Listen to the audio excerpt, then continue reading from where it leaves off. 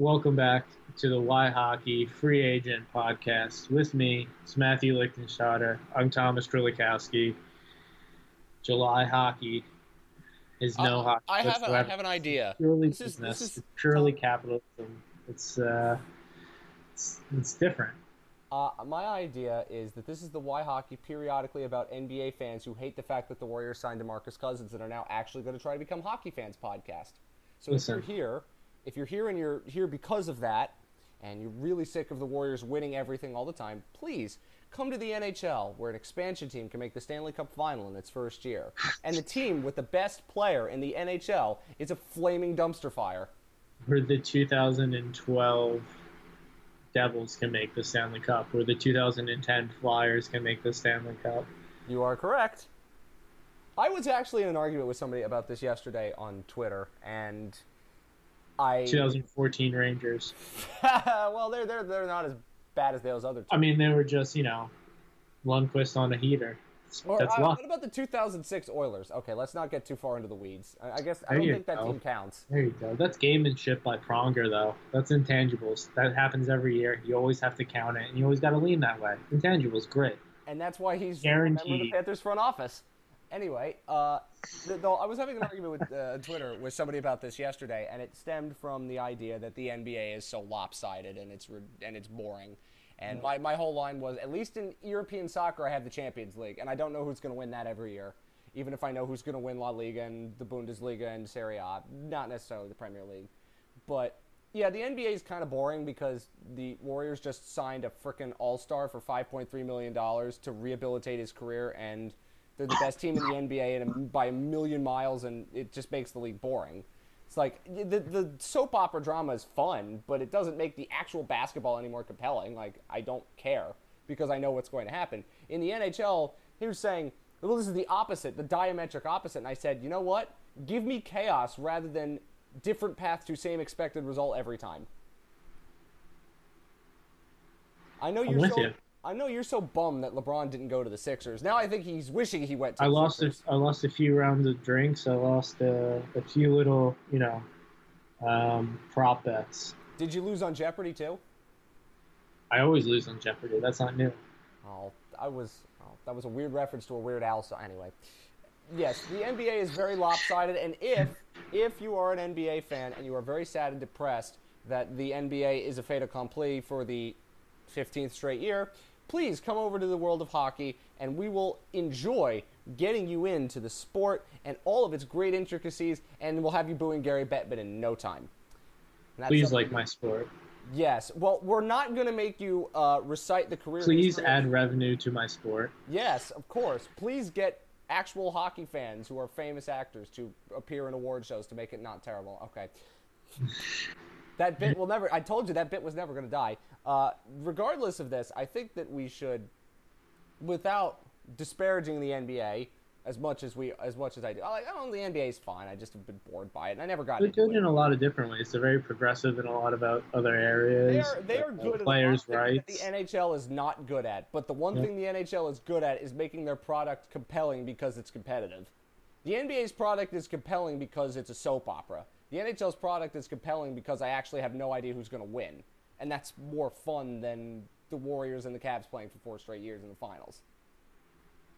To me, if you have a different opinion, fine. I'm not going to say that you're an idiot for it. I have always liked the idea of parity more than, competitive, imbalances because I root for terrible teams. And in the NHL, the Florida Panthers can reasonably win the Stanley Cup. In the NBA, the Florida Panthers equivalent, the Memphis Grizzlies, have no hope in hell of winning anything ever. And that's not what's fun as a fan. Reasonably for Florida Panthers is actually the nickname of Luongo's groin. Or is it within reason, please stay attached to other muscles and tendons in the body, or how does that work? No, it's just, it's just a flat joke. It didn't have to be I'm 100% not all. implying anything. Well, if Roberto Luongo's groin is healthy, then the Panthers might actually be very good. Well, Yeah, he was one of the best goalies in the league last year in the small sample size for the second year in a row. Small sample size that he played. maybe 39 or something. It's So what's going to happen at his Hall of Fame induction ceremony? And we'll talk about Gary Bettman getting inducted later. Trust me, I think Tom. Hopefully, it involves Ovechkin like cup raises. I hope it involves Stanley C. Panther in some way, shape, or form. Because I don't think Pavel Bure got inducted as a Panther. Hopefully Roberto Luongo gets inducted as a Panther. That's the thing I'm hoping for, but I know it won't happen because he was playing on much better teams with the Canucks. We'll get to all of that later. I think we should go team by team with free agency, quick hits on all of it, and we'll get to focus on some of the bigger stuff. This podcast is going to become dated as soon as Erik Karlsson gets traded, and it hasn't happened as we're recording this. I'm fully expecting it to happen at like 11 o'clock on July the 3rd, which is when we're recording this, and then this podcast instantly becomes dated because that's always what happens when we record these shows. But we'll start with the Atlantic. The Panthers sat out free agency. This is the first time that they've basically ever done that, and that's fantastic. You should be sitting out free agency all the time because otherwise you'll be giving 4-year contracts to Antoine Roussel or 5-year contracts to John Moore, which is incredibly bad.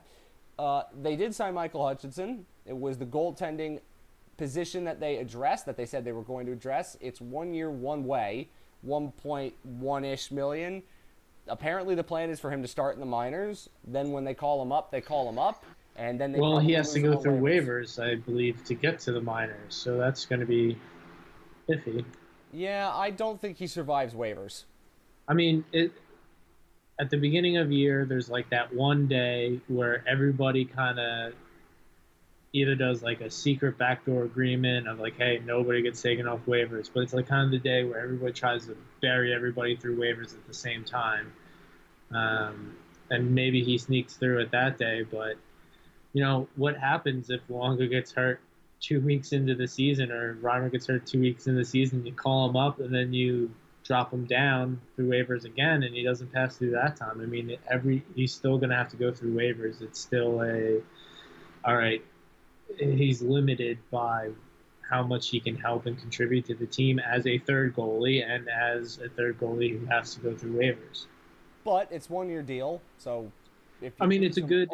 If you're going to give a 1 year deal to a third type of in between goalie, you know, Hutchinson has the NHL experience and the AHL success to warrant it. The problem is he's still, 28, 29.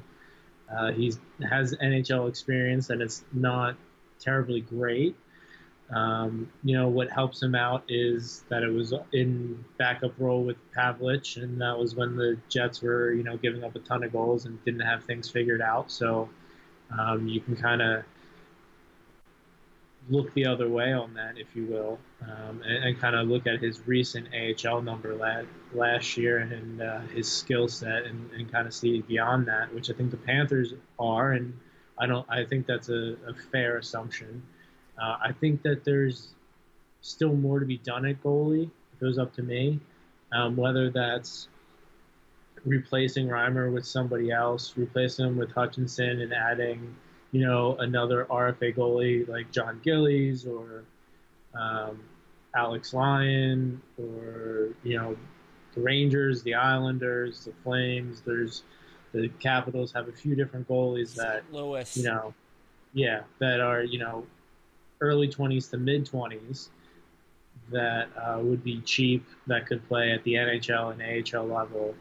And if you believe in their skill set and if they think they fit the system, because my big issue with Reimer, I think he's an NHL level backup goalie. I think, he's fine enough for a team. I don't think, there's a lot of backup goalies that got paid roughly 3 years, $3 million, and he's got 3 years, $3.4 million left. So it's a tradable contract. It's also a fair contract for his skill set. But with me, I think his skill set, his playing style, both don't fit what the Florida Panthers want to do. They want to play fast. They want to have quick transitions. They want to play high volume, high event hockey. And I think with Reimer's rebound control or, lack of rebound control, they're trying to get him to put a lot of pucks more hard and fast out to where like the wingers would be at the point to try to start transition the other way. But it's, I think his athleticism and how late he is in his development when he's trying to make that change is going to limit his effectiveness in doing that. But they're trying to change. I think they're trying to change the way the team plays. They pack the house more when he plays. They don't pressure as much. They're not, um, the gaps on the puck and on players aren't as tight. It's more relaxed. It's more zone defense than man on man. If you want to make gross oversimplifications with his playing style, and I don't think that's what Florida wants to do. I think Florida wants to always be pushing the play up ice. He's not great with playing the puck. If you're going to get a backup goalie who maybe doesn't have the top end skill that Luongo does, you'd at least want that athleticism, that ability to make those backdoor, off the rush 3-on-1 type saves that I don't think Reimer can make, and then also make the the big outlet passes, the get out of the crease fast enough to stop pucks and help the breakout. Those types of things that I don't think Reimer can do as well. If you can do that in a package that's roughly the same amount of skill and worth overall, with a lower cap hit and maybe a better term, or just one of those things, I think that's a better value overall. That's a lot of words about a player that did not move on free agency day, which we kind of expected that they would. You're right, the Rangers and the Flames need goalies in the Blues. We'll get to this when we talk about, I guess, the Senators, but I think that's a perfect landing spot for Craig Anderson. I know we had a long phone call Sunday when I was driving back from an event I was doing, and we talked about the goalie market, presumably, as it was developing. And God, Craig Anderson fits perfectly in St. Louis, because he will be there to pick up the scraps if Jake Allen falls apart. Because it won't be Chad Johnson, and the Blues are good enough to where they could be, with an actual good goalie, could be a cup contender. I guess there's a place for Reimer there, but I doubt it. I don't think there's a great chance there's a place for Reimer in Calgary, because that's basically what Mike Smith is, and that you'd have $11 million in your goal with the Rangers. So I think it's more than likely that Reimer starts and that they kick the can down the road with Hutchinson until something happens, and we'll see. But that's really all the Panthers did, and that makes me happy, because in past years they're signing players to free agent contracts that they shouldn't be signing, and now they've basically said, all right, the rest of y'all can go out and have fun and hand out 4-year contracts to Antoine Roussel. We'll just be over here enjoying Florida in July. I think they gave Frank Vetrano a good contract. I think decent. They brought back Paul Thompson. I don't know how I feel about that, but they also signed Jacob McDonald, who's a 25-year-old D, who I don't know if he has any NHL potential, but he's good at the AHL level and will definitely improve the defense at the AHL level. So that's a good contract they gave out. That's what we're talking about. We're talking about the AHL. We're talking about the Thunderbirds more than we're talking about the Panthers. Because that's what they did. That's basically all that they did. It was one of the first UFA days where I really didn't think about my team and free agent mistakes, or my team and what they could be doing at free agency instead. It's like, yeah, I guess Panthers could sign Anthony Duclair. Okay. They could, trade somebody from the bottom six or move somebody out. But, Mamin or Repo or maybe Hopwell or somebody else could, roughly provide you the same value that's already in-house. Yeah. So you don't really have to make that move. And that's a good place to be in.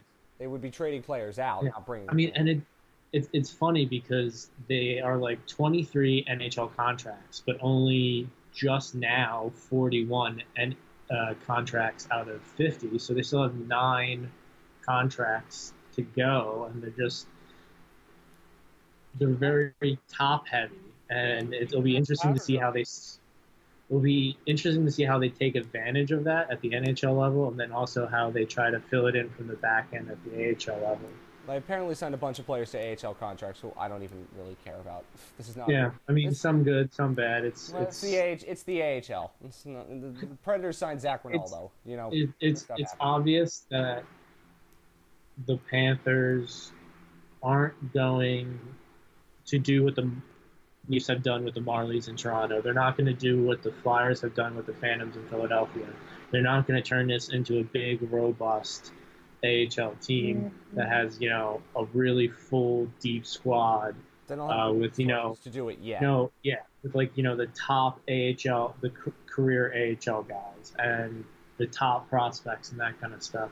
I don't think they have the desire or the ability to put the resources into the team like that. I think that they want to do it on an efficiency scale. They want to do it on a streamlined model where, they do have a lot of Bobby Farnhams and Paul Thompsons and two-way contracts that are keeping the budget low, and just a spot of prospects here and there, and hopefully avoid the AHL with their prospects. I think that's kind of how they feel like they can best utilize their assets. So it'll be interesting to see if they can improve on the record from last year. I think their defense and their goalies are better. It'll be interesting to see if their forwards are better. Center, I'd like to see them improve, but the wingers, I think, are a little better. So again, marginal improvements in the AHL, I'll take it. I can't complain too much. No, you would find a way to, but you're not. On Twitter, I'll tweet about it a few times. Oh yeah, I bet you will, because we got to tweet about. I already did. In the middle of we got to tweet about something in the middle of. I already got it out of my system. Whatever. All right, let's focus now on other teams, and I'm going to say this right now. So reference this podcast next April. I am really, really, really wanting quite badly for the Florida Panthers to play the Toronto Maple Leafs in the playoffs. It is now number one on my list of teams I want the Panthers to play. And we went over these reasons before, but I've got other reasons now. And here they are. Number one, the Panthers, if they make the playoffs, they have satisfied the requirement for the season, and they would have no expectations once you get beyond that. I mean, of course you'd like to see them win, but I don't think we're expecting this team to win multiple rounds. Getting to the playoffs is what we want them to do. And if they play the Leafs, no one will expect them to win, because everybody assumes that the Panthers are still run like trash, which they're not. But it allows the Panthers to play with almost no pressure. I mean, you're in the playoffs and you play with pressure all the time. But when you're playing the Toronto Maple Leafs, this Toronto Maple Leafs team, there'll be no pressure. Second, revenge on John Tavares for 2016. For that Islanders team that was really not that good and beat a Panthers team that was light years better than them and still lost the series, which made me sick. As I was listening to NHL Network Radio on Sunday driving home, and they were playing the highlight of the Tavares goal in Game 6 in overtime, and I'm sitting there thinking to myself, that's the high point of the New York Islanders franchise since I was born. I was born in 1993. That's the only moment for the Islanders that they've had that's been good since then. It's crazy, right? Nope. The Panthers have won 3 playoff series since I was born. The Islanders have won 1. What can you say? And then there's other parts of the Panthers that would be great if they played the Leafs, because not only would they have no pressure, if they win, we would say, presumably, that hockey is over in Toronto. It's just done. You can't play anymore, because the Panthers, this Panthers team that nobody really outside of the very small Panthers bubble thinks is any good, just went in and beat the John Tavares, Austin Matthews-led Toronto Maple Leafs, and they still haven't won a playoff series in that instance. And then, ta-da, we get to grave dance, not just on the Leafs, but on the people from Toronto who might have a thing with hockey analytics, who seem to think the Panthers are run by morons when they're not. And then we get to grave dance. And you and I will absolutely be grave dancing. Possibly. I mean, in the immediate aftermath, yes. But, I think Toronto is definitely looking for consistent winning. So while Florida can win one series against the Leafs and have it mean the world, the Leafs, the way they're building and what their goal is, they would likely beat the Panthers more times than the Panthers would beat them. And, that first win off the hop wouldn't really mean much. I do not they get more hardware out of it. I don't disagree, but here's my thought. You know what's going to happen once the honeymoon with Tavares ends. The media is going to get the knives out immediately, right? We know that the honeymoon is over in Toronto. First year they made the playoffs, the young kids made it. They played really well. They took the Capitals really far, and they gave them hell, and go Leafs. Last year, a little bit less of that, but there was still a lot of, they're young, they're still teenagers, and they're winning consistently. That's what we like. Had a chance to beat the Bruins and didn't. Okay, they took them to 7. Now John Tavares is in town. The minute there's a 3-game losing streak, what the hell is wrong with the Toronto Maple Leafs? And you know that's going to happen. And so the honeymoon's over. So if the Leafs If they lost to the Lightning, I think there might be people who say, okay, it's the Tampa Bay Lightning, right? They're really good. They can match up with the Maple Leafs.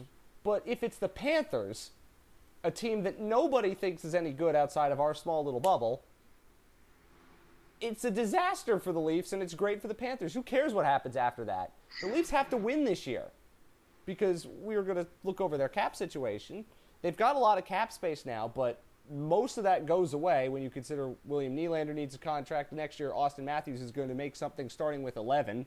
And once the cap space goes away, your window for winning is going to be open, but the ability to maneuver the way that they can maneuver right now, it's not there anymore.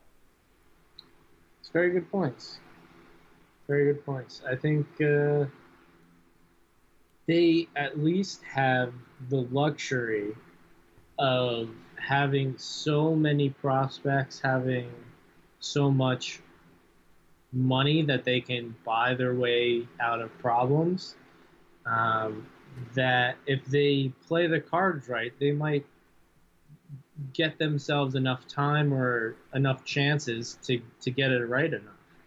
And that's kind of the luxury they have versus the Panthers, where, the Panthers don't really have they have thinner margins, I guess is the simplest way to put it. Yeah, they do in that sense, but they do not have thinner margins when it comes to a possible playoff series. The only two and the pressure that you were alluding to. The pressure for the Panthers this year comes from what I hope Dale Talon and Bob Bugner and everybody inside that organization are saying, which is, hey, these teams that everyone's talking about, 3 best teams in the league, some say Bruins, Leafs, and Lightning, you guys are really good. We think you're better than them. And I think you're better than them too. We've seen it. You can go out and beat them. Go out and prove it. And that's got to be their internal motivation all year, right? The internal motivation has to be, hey, Tavares and Matthews, ta-da, Barkov and Trocheck. Hey, Stamkos and Point, look at these guys who are breathing down your neck. Hey, Patrice Bergeron, look at this guy breathing down your neck. That's great motivation for the Panthers every single time, and they get to play them 12 times. It's motivation every single time that they go out, saying we want to prove that we're better than them, and we want to prove that we can beat them all, because they can. They're a really not terrible hockey team that, in the right situation, could beat them. So I think it's great motivation to have those 3 good teams in your division, because you're going to get multiple chances to prove that they're better than them. And you know what? They've got the kind of players that I think are going to relish the chance of proving that. They've got players who want to say, hey, we're here and you better take notice of us. It sounds like you weren't surprised Tavares went to Toronto.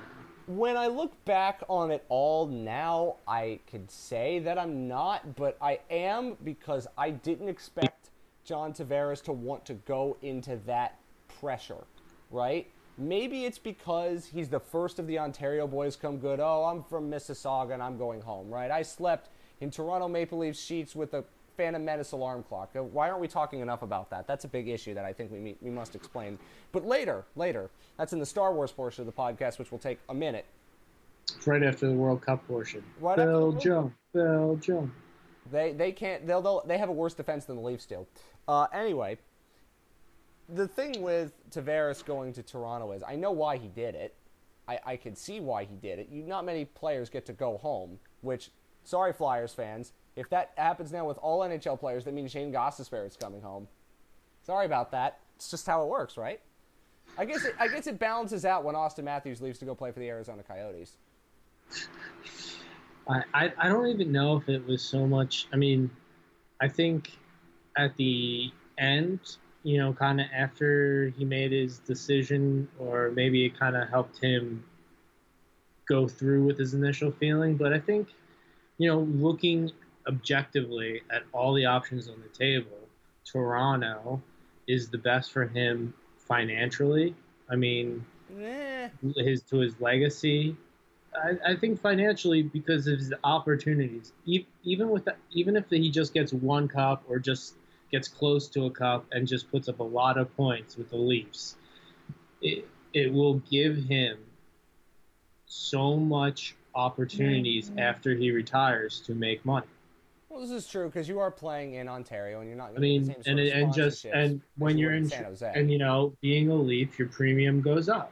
I mean, you're more likely to get into the Hall of Fame. Not that but he doesn't win a cup, it Well, might if he wins come the cup down to with being the a Leafs, Leaf. he's guaranteed to go in the Hall of Fame. But if you don't have a cup and you want to get into the Hall of Fame, you best be a Leaf because it makes it a lot easier, or a Hab. Yeah, it does. I think that there's a lot of that too. I think that, it is a great place to play. I think it helps grows his legacy. It helps a lot of. I think overall, I think it was. I mean, I think Boston was intriguing. I don't know if that got as much attention, and I don't think it was applauded enough that 2 years ago, we're making fun of Boston for their decision on their 3 draft picks in the first round. Now they're almost going to the Stanley Cup. They got a bunch of young players that are good. They gave a 5-year contract to John Moore. Okay, yes, but before that happened, they were in the running for Tavares. They were one of five teams to get an invite to talk to Tavares over Philadelphia, over Montreal. Yeah, I mean, there's a lot of teams. Vegas was the big one that we missed, but I'm surprised it wasn't Vegas. But regardless of all of that, Kings, Well, the Kings have no money. They've spent it all already on old people. So maybe they gave Doughty that much because they knew they were out on Tavares. You never know. I doubt that, but you never know. The whole thing with the whole thing with the Leafs now is, here's my thing with Toronto, is they still have issues defensively. They're going to fill out their lineup with a lot of Grundstroms and Calle Rosens and players like that, and they're going to be good. And they're going to need to be good because eventually the Leafs are going to be, even the Toronto Maple Leafs are going to be a cap situation where they're going to have to maneuver like that. There's just no way around it. And that's fine, but the idea that the Leafs are going to win the Cup with the blue line that they have, because what the Penguins did a couple years ago, you can even argue what the Caps did, although the Caps had John Carlson, and he's better than anybody that the Leafs currently have. I mean, no.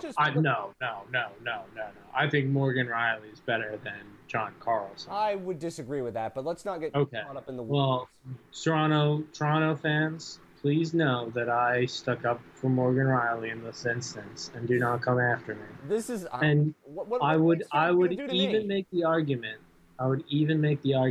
Jake Gardiner. I would not make that argument, but whatever it is, the Leafs have to upgrade their defense core. There's no doubt about that. I think they're fine down the left-hand side. It's the right-hand side. It's Gardner, Riley, Dermott is fine. I think they have a bunch of lefties and in the system that are Gardner fine. needs a new contract, and how much is he going to get paid? I mean, Gardner, if you can turn Gardner into a right-handed defenseman of similar bouts, yeah, I mean, that's not bad. Eventually, yes, Liljegren will be there. Liljegren's the right D, so that helps. Yeah, but he's not going to play now. I mean, they're going to be fine. They're managed really well. I'm just saying that there are reasons to believe that they won't win.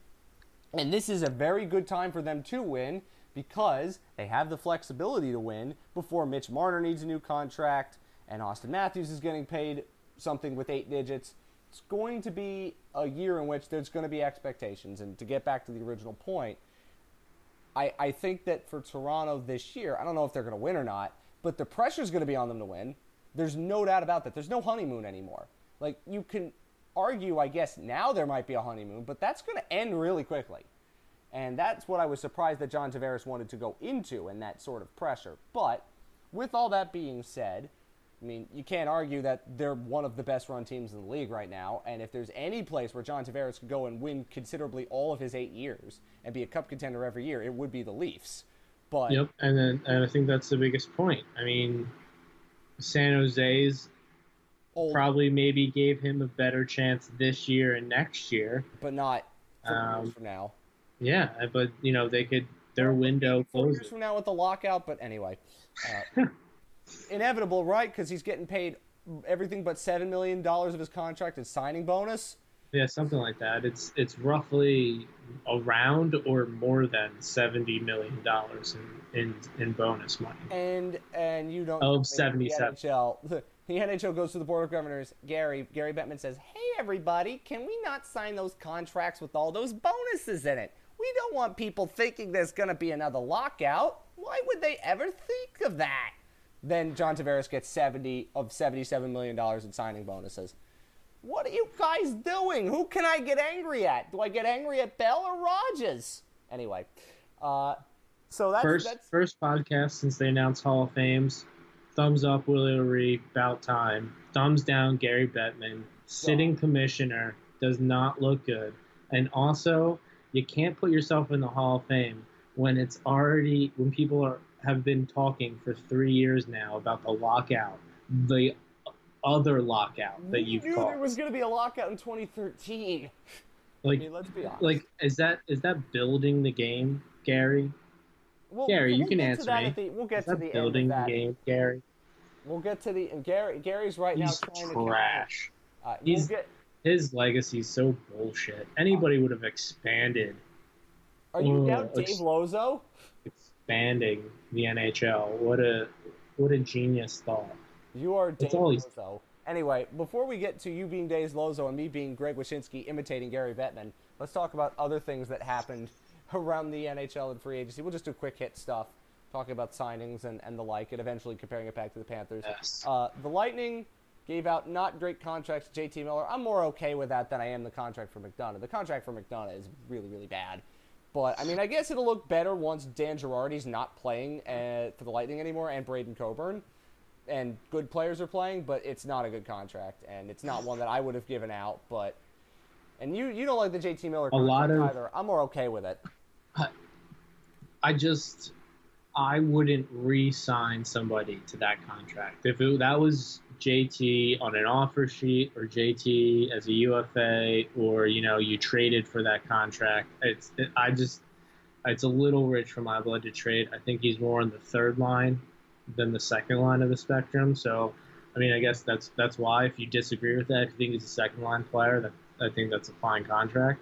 And he's got the age and he's got the potential on his side, where Ryan McDonough has, injuries and miles on his negative column, and that should be considered.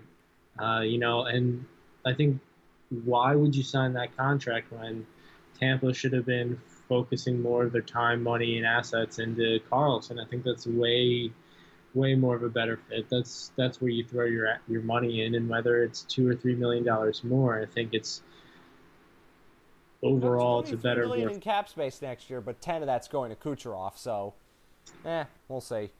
They don't have right. I think he's more worthwhile, because I think Karlsson's like a possible top 3 defenseman of all time. You want to hedge on perhaps if you're the Lightning, like they tried to get Karlsson and it didn't work, so they got McDonough. Therefore, wouldn't you kind of hedge on, like, you know what?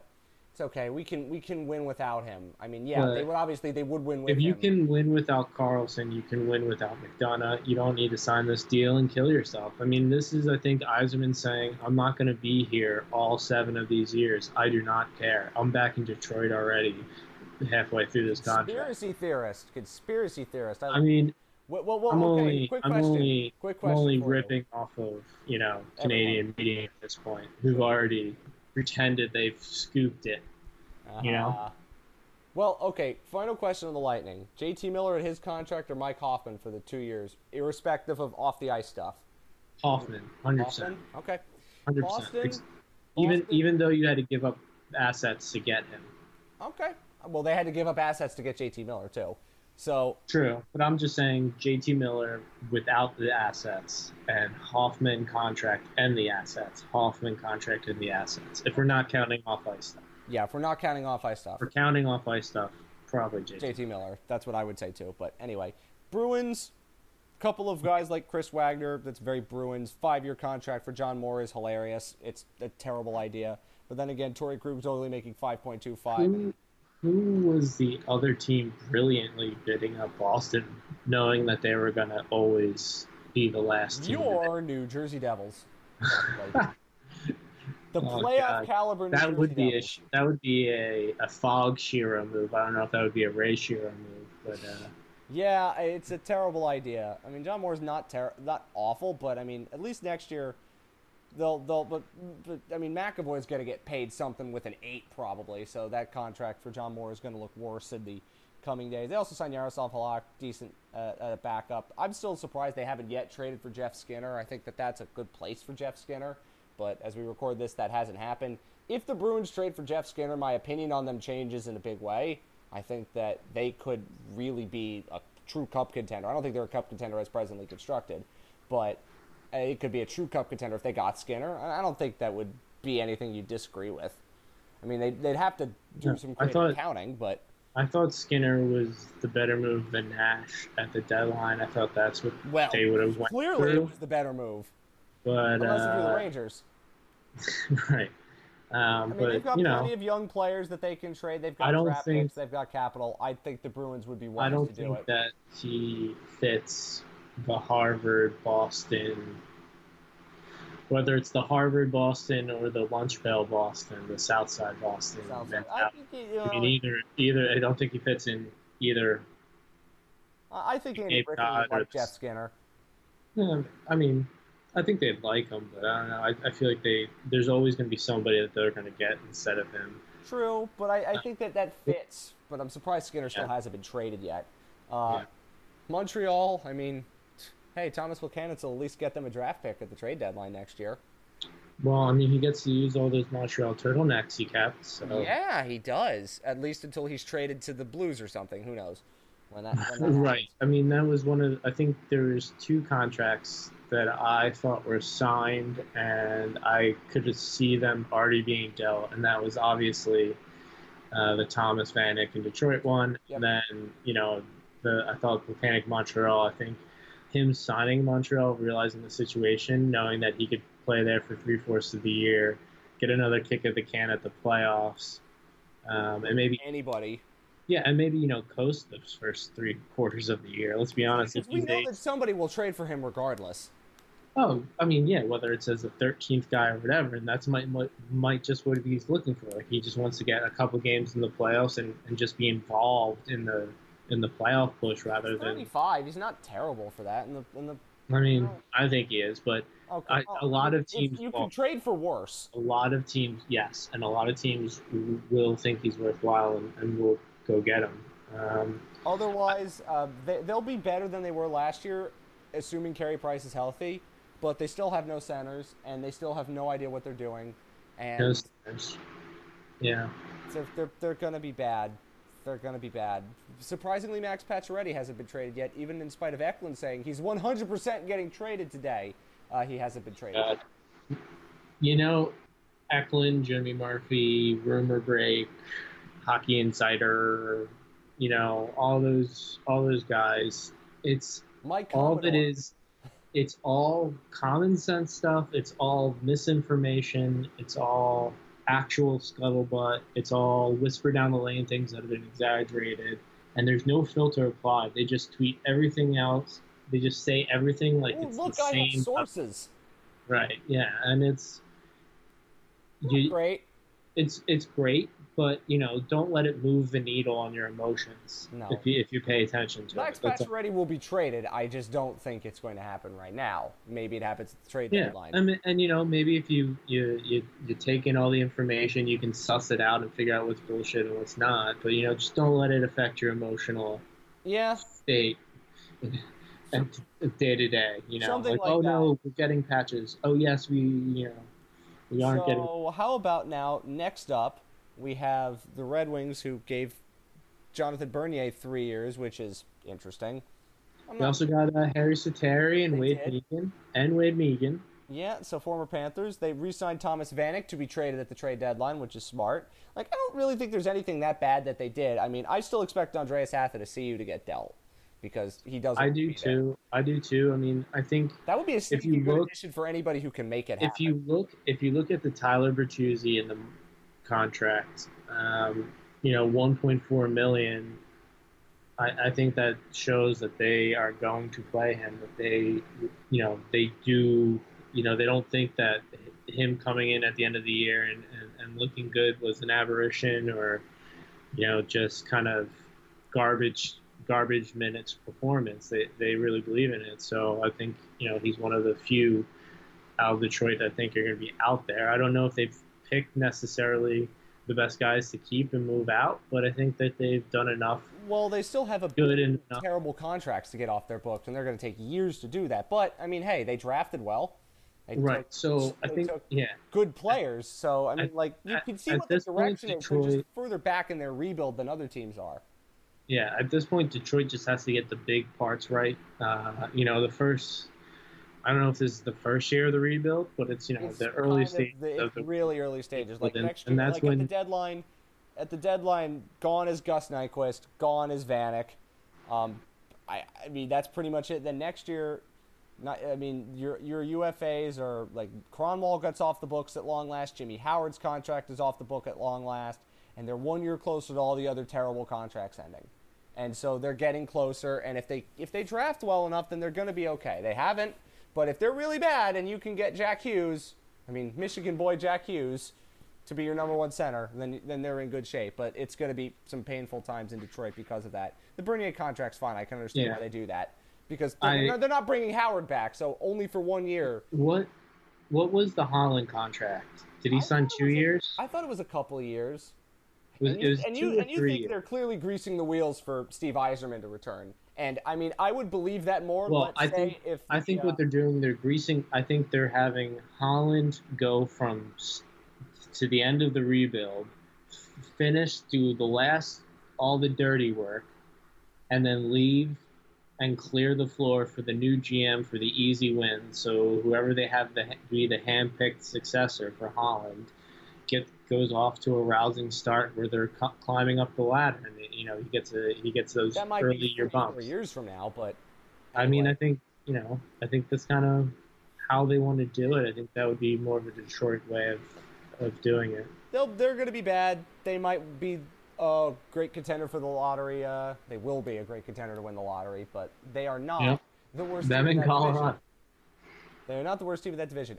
Let's go O'Reilly trade with the Sabres. Let's talk about the Sabres end of it first. Uh, Okay. we'll get to the Blues end of it because I really like the Blues now. I think that's a very interesting team. But I mean, Berglund and Saboka are NHL bodies. Really, what the Blues did was get a great center. What the Sabres did is become an NHL team. Like for the last couple of years, they have not been icing NHL rosters. Say what you want about Berglund and Saboka not being very good, but they're NHL players. And while on the Blues they might be dead weight, on the Buffalo Sabres, they are an NHL group of players. Along with them and Jason Pominville, who will get traded, and then guys like Scott Wilson and Connor Sheary. They're NHL players. Like, they're not terrible. And this team is going to be built around Eichel and Middlestat and Dahlin anyway, so there's no need to keep... I understand why they wanted to trade O'Reilly. Like, next year you could trade, like, Beaulieu and McCabe or some of these guys if you want to trade them. You can get assets. You've already got 3 first-round picks coming in next year.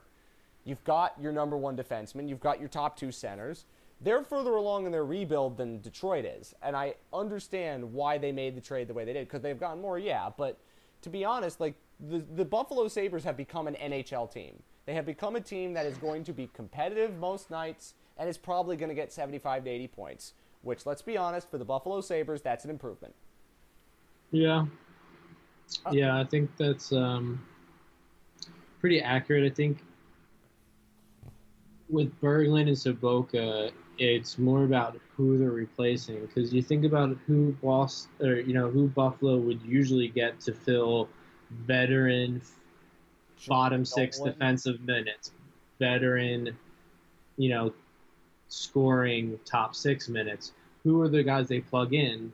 These are guys who, when you plug into their actual spots, they plug into Berglund on the second line of the wing, they plug in Saboka, fourth line C, or even third line C, or it's going to make a big difference compared to. I mean, can you even name who was fourth line C? No, you look at their roster and you look at like Sam Reinhart will resign, then you add Dahlin. It's like that's going to be an NHL quality roster. It's not going to be good, but they're going to beat good teams every now and again, and they're going to give some their run for their money. I mean, Carter Hutton's going to be fine while Linus Ullmark gets ready. That's okay. Like, they're going to be an NHL quality roster. Yeah, That's all that they need to be. Good goalie prospects. They just need to be an NHL team while the young players mature, and then more of them come down the line. They're going to be that. I don't think they've drafted amazingly well, but look what Jason Botterill was left to start with. I think he's building up a solid roster, and that's my end of the Sabres trade, and also getting Connor Sheary. Again, solid NHL players. The Buffalo Sabres needed NHL players, and they have them. And the Ottawa Senators are a complete flaming dumpster fire, and they're going to screw up the Carlson trade. and they Yeah, don't have a that's first true. round pick. But And they at did least sign Paul Paul Carey, Carey, yep, who, um, is not you very know, good at hockey. Paul Carey. Yeah. I like Paul Carey. Oh Jesus. I mean, I think he's the type. I don't know if Well, he's. again, I mean, but he's we going to be already an NHL player on the Senators, but yeah. he's the guy I wish was playing for the Springfield. Springfield Thunderbirds. Well, at least the fun next year, you'll be able to watch Philip Schlopik. You'll be able to watch Thomas Chabot. You'll be able to watch Brady Tkachuk. You'll be able to watch some young players on the Senators next year. I mean, they're all going to be Yeah, I taken. don't want to watch Brady Tkachuk. Well, you might not want to, but other people would. Magnus Payarvi for the win. Well, I mean, as I said, like the trade deadline at February Drake 2019. Batherson could play. Yeah, he could play too. Like the Senators are going to be awful and they'll run terribly, but they might have interesting Awful. young players to play along with the old scrubs that they have. I'm saying that this right now. The trade deadline next year could be really interesting because there's a lot of good players that are available. Matt Duchene being one of them. Doesn't he pick them right though? Does he? Anyway, Yeah, let's go. Let's switch over to the Metro Division. The Capitals lose Jay Beagle and then sign somebody who fills the Jay Beagle role at $2.4 million less of a cap hit. So good on you, Caps. I'm okay that they kept Carlson and the Michael Kempny contract is good because now that Kempny's playing with real defensemen, like he's going to be really good or at least fairly solid, and he's going to be in good shape. And the Capitals are just going to plug and play. Like I don't know what they're going to do next year. For just winning a cup, those contracts are fine. I totally agree. Yeah, like here's the other thing about the Capitals. I have no idea how they're going to play next year now that they've won. I'd like to think that that organization is going to be a lot freer to do all sorts of stuff now that the cup stuff isn't in their head anymore. I mean, I don't know how that's going to play out, but they're still a good team for a couple of years. They're in pretty decent shape, and I think they've worked their offseason pretty well. So yeah, I mean, they signed Michael Nathan Walker Scarbosa. more NHL ice time is good for me. Aussie. Oi, oi, oi. We're waiting for the Nathan Walker day with the cup, and that hasn't happened yet, but it will. It will. How about the Penguins? They got rid of Sheary and Hunwick to sign Jack Johnson to that 5-year contract, which is bad. But the way that he burned the Columbus Blue Jackets out the door, does that make the contract worth it? Wait, they signed Jimmy Hayes? They did sign Jimmy Hayes. I think this has been a terrible offseason for Pittsburgh. Zach Trotman, Matt Cullen at 41, even though you wouldn't sign him at 40. John Muse, Stephon Elliott, Jimmy Hayes, Jack Johnson. Well, somebody has to play in Wilkes-Barre. I mean, like they picked Brian Russ over Connor Sheary. I would pick Brian Rust over Connor Sheary. No, absolutely not. I Connor Sheary playing in Brian Rust's spot could drive a line. Brian Rust couldn't do what Connor Sheary could do playing with Sid. I would see people that would disagree with you, but I mean, listen, they've got Crosby, they've got Malkin. If Derek Brassard plays decently, they're going to be a cup contender. Doesn't matter. Yeah, I don't disagree. I mean, I don't disagree with that, but I was thinking Jimmy Rutherford. Oh, I was thinking they were going doing after pretty Skinner good, but once they traded Sheary and Hunwick, I was like, are they going to get Jeff Skinner? That was my first thought, and they didn't. But this is not the team that's going to end the season. I don't know. I feel like Pittsburgh was doing so well for a couple of years, and I was just really disappointed by a little bit by their draft, but more so by their July 1st. Like, this is just not the Pittsburgh I thought they were, or they have been the last couple of years, and yeah. I don't know. That's life, but they'll still be really good, and I would still expect them probably to win the cup because right over in Columbus, I thought they had a decent year. I thought they got Riley Nash, but they paid Riley Nash less than I thought he was going to get. Yeah, so I think thought he was going to get more too. That's a good contract. Here's the problem that they have: Artemi Panarin does not want to be in Columbus. Is that a problem if you can maximize the trade return? Well, that's the thing. Like, as the trade, I think that's actually a blessing. I think that's a blessing. I hope they can because I like Panarin's Artemi Panarin. I think that he's the type of player that's not long for the NHL, is not long for a team. He's fine moving for money. He's fine going back to Russia. He's fine. I think he's just fine doing what he wants to do. So I'm also would be fine moving him and getting stuff back from him. But I Yeah, also think he's one of the best forwards in the NHL. he is. And I But I think think that there's a well. Here's the problem. Like if they got to move them because they got to get the assets, and also right. next year they got a lot of cap space, but Zach Werenski needs a contract, and that's gonna cost a lot of money. And then they're still paying $1 billion to not very good players. I So think they just got to keep drafting well. I would like to see them maybe fit in another center somewhere. I don't. I still think Dubois is a winger. yeah. When he hits his full stride, Now when to get the most out of him. do you So think I they're would gonna be in danger center. of missing the playoffs? Because I think they could be. I mean, I think they're bubble, and it could go either way. I just it's Columbus. I'll shout it out since we're talking about it. Tommy Cross, Westminster Martlet, leaving the Providence Bruins and Oh moving over my God. to Columbus and playing for their AHL squad most likely. But good on you, Tommy. I'm a big Westminster boy. I know a lot of guys I played with went to Westminster, and All right. So so there's my we Tommy skipped the Cross team. shout out. We skipped the team. Are you just not wanting to talk about James Van Riemsdyk? Oh no, we can talk about Philly. I mean, I just wanted to start with Columbus Yeah. because we're right in Pittsburgh. You know. Yeah, I know.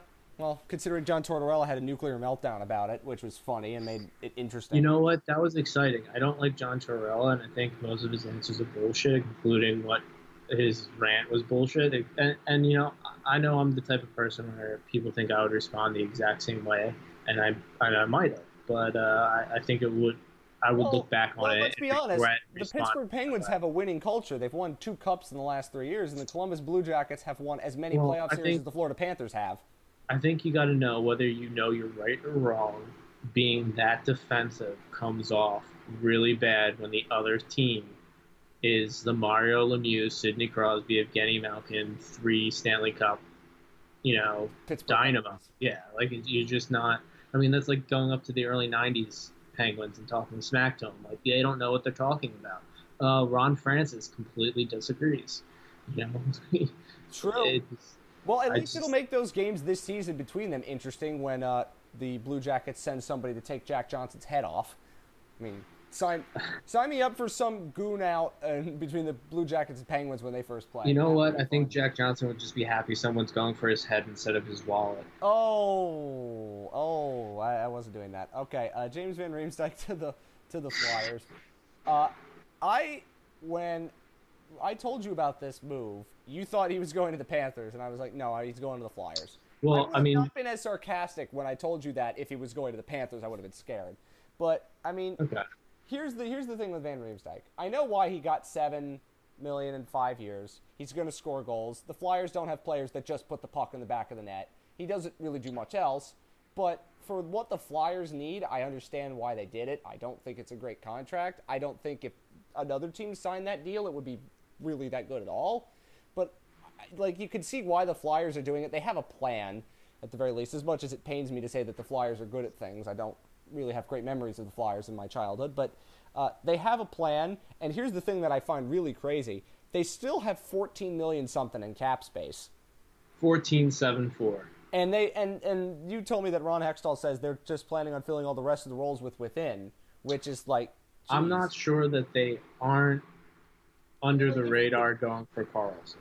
I would again. I think that they should. It would be really smart for them to do it. I And I also think think they're I'm one on of the board for Jeff teams that can Skinner do too. the sign and trade that could, sign him to an extension that's, pretty big I mean, the Flyers and got can plenty trade. of prospects that they could give to him. I Yeah. don't disagree. And suddenly the Flyers, if they got Carlson, you'd start to think of them as a Yeah. I legitimate don't contender in the East. I don't know if they're going to be the final team, but I think that, if it goes to like final 5 or 6, like Tavares, I think they can easily be a 5 or 6, final I mean, team. like right now, the Flyers are not a bad organization to go to. Yeah. And I could Run pretty easily smart, see them man. not being involved whatsoever either. You I know, mean, I'm okay with Ron Hextall doing either of those things. Like, they will just promote their guys, and they're going to give them a chance to play. They're going to win. They're going to win and be patient. But if some of the young players take that next step forward, then they could be good. Now they still have problems in goal, and they still have problems with coaching. But I mean, Ron Hextall is doing pretty much everything right. And I the big think what question they for them is Wayne Simmons. Is what do you do with Wayne Simmons? I think, well, I was just about to get to that. I think what they realized was, okay, with how much cap space we have, with where our prospects are and everything, we need someone who can be a top six goal scorer right now, and we can afford to pay them. And it can either be Wayne Simmons or James Van Riemsdyk. And I think they either decided that Wayne Simmons, that negotiation and that bidding war, or was going to be too much, whereas Van Riemsdyk maybe wasn't going to be as much. Or the term was going to be shorter, or Wayne Simmons has trade protection now. I don't think he'd want to lose that trade protection, whereas James Van doesn't have any trade protection. Yeah, Ron Hextall doesn't give out no trade, no moves. And crazy. I think that JVR's style of play, it's much more likely at 35 or 34. He's a player you'll still want to have around, or sign that next deal, or finish the current deal. Whereas Simmons plays, he's not huge. He's wiry. He's strong, but he's skinny and lanky. He's thin. And he plays a much harder game. I don't know if it's going to translate. I hope it does. I love watching him play. I believe in it. I don't know if someone will want him. Someone will easily want him. If you put both of it, if I could have either of them at 5 years, $7 million, I maybe do lean Wayne Simmons, just because it's the type of scorer that I don't think the Flyers have in their prospect pool, where I think the Flyers have a shot at another Van Riemsdyk. I can see that, but whatever the case may be, the Flyers it's a good move. The Flyers have been smartly run. They'll promote young kids who will play really well. And then Giroux's happy about it. And yeah, I mean, he had a crazy good season last year when everyone thought he was done. And next year they're going to have 30-something million in cap space, and they lose Tara and Simmons and Raffle and Wheel, and then only one more year of Weiss and Andrew McDonald, and then you're starting to be like, they could really do some stuff. That's why I'm saying I agree with you on the sneaky destination for Karlsson could be Philadelphia. My feelings is with Simmons, if they're in a really good playoff position by the trade deadline, they're going to keep him and lose him for nothing, or trade him for a third rounder. Exactly, like wanting the prospects, so it's not as if they need to trade him. I think what they really want to do is I think they really want to win with JVR and Simmons this year, if possible. And it's going to be hard to do it because this team's coached poorly and don't have goalies, but they could still win. I could easily see them winning something.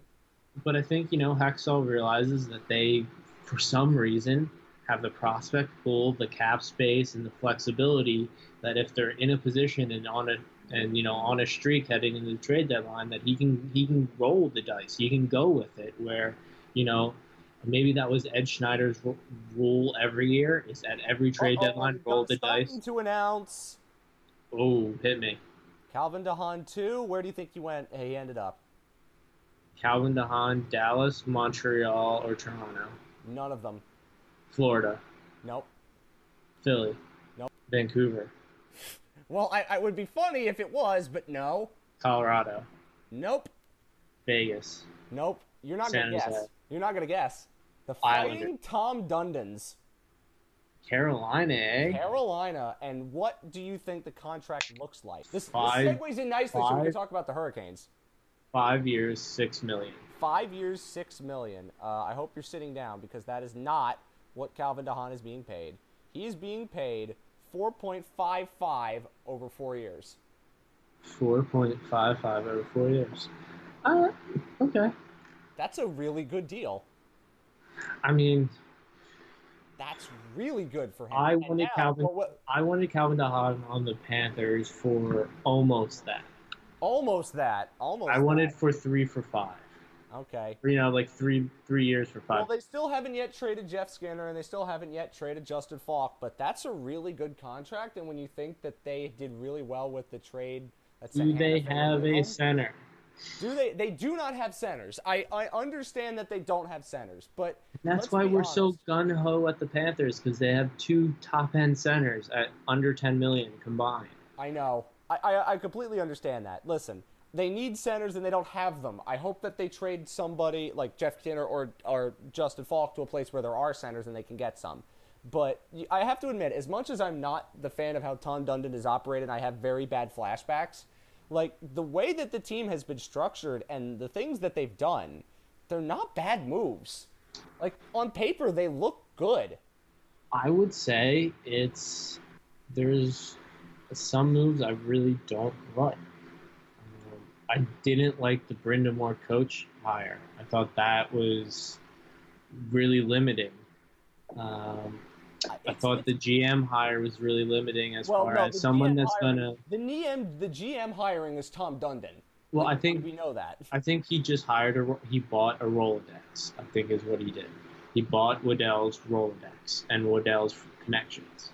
Yeah, but like, think about this team going forward. Even if they trade Skinner, you're going to see Nate Cash. You're going to see. Yeah, I just don't know if they're going to be good in the 2 years until then, 3 years until then. I mean, but like, I have to say at least this. Their moves are not bad. Like, you want the Hurricanes to win. I want the Hurricanes to win. Like, they could easily be competitive for Jack Hughes, but they could also finally make the playoffs. But they have no centers, so like, that's a problem. And they still have no goalies. But they make smart moves. None of the moves they've made this offseason were bad. They've made smart moves all around. It's just that they don't have enough smart moves still in them, I don't think. But are you surprised that DeHaan signed with Carolina? I'm a little surprised he signed with Carolina. I'm not, just because as a defenseman, I would want to go and play with a team that had a young forward group and a defense that's strong, because I know I would never have a bad partner. I'd always have support. Now, what would it be? Brett Pesce and Calvin DeHaan as your second pair? That's pretty good. Yeah, I mean, like, whether he's on the first pair, second pair, third pair, whether he's playing right or left, because, I think that it would be one of the funnest D pairs to be on. Carolina's going to have a really good, fun defense I mean, all the time. They're probably going to lose TVR and Falk, but they're going to... I don't think that really matters at this point, because they've got enough young defensemen in the system that it won't matter too much. They still have 5 defensemen who are top 4 quality. Yep. So, good on you, Hurricanes. I hope you make moves to get centers and other good players. I mean, signing Mrazek's interesting because I think it's just centers. Yeah, I think if you can focus on getting one more good center by the end of the year, that's what Carolina needs. Well, I think that trading Hanifin and Skinner might get you that center. Well, Hanifin's gone already. Well, I meant to... Okay, Falk. Forgive me. You know what I meant. Yeah. I got them mixed up because they were Americans and youngish. Anyway. Yeah. Should we talk about a team that lost Calvin DeHaan and needs to tank very badly? The Islanders. I don't really want to talk about them. I want to. Okay, we won't have to talk about them that much. Here's my ammo for the Islanders. Listen to me. If you're the New York Islanders, and I guess you're already doing this because you've got Matt Martin again for reasons I don't quite understand, be absolutely garbage this year because, draft expert, isn't the draft loaded with centers this year? I mean, the draft this year is much better than the last 2 years, I would say. The prize at the top of the draft is potential franchise center. The first 2, I think, yeah. And, like, there's a potential... And better than Hischier, better than Patrick. Like, more... Miami, obviously. Yeah, I mean, I know Taylor Tyler weren't centers. Are we talking best centers in the draft since Austin Matthews is what we're talking about? I guess, yeah, because there hasn't been good centers since that draft. You were talking about some of the what's the name of the Finnish guy? Have we looked that up yet? Oh, which has some of my memory here. Jarkko, what's his face? No, I'm just kidding. I'll get that. Second coming of Jarkko Ruutuits, I joked about it, but whatever it is, the case may be for the Islanders. Tank. Be bad, because if you get Jack Hughes, suddenly down the middle for the decade, you've got Jack Hughes and Matt Barzal. I'd take that.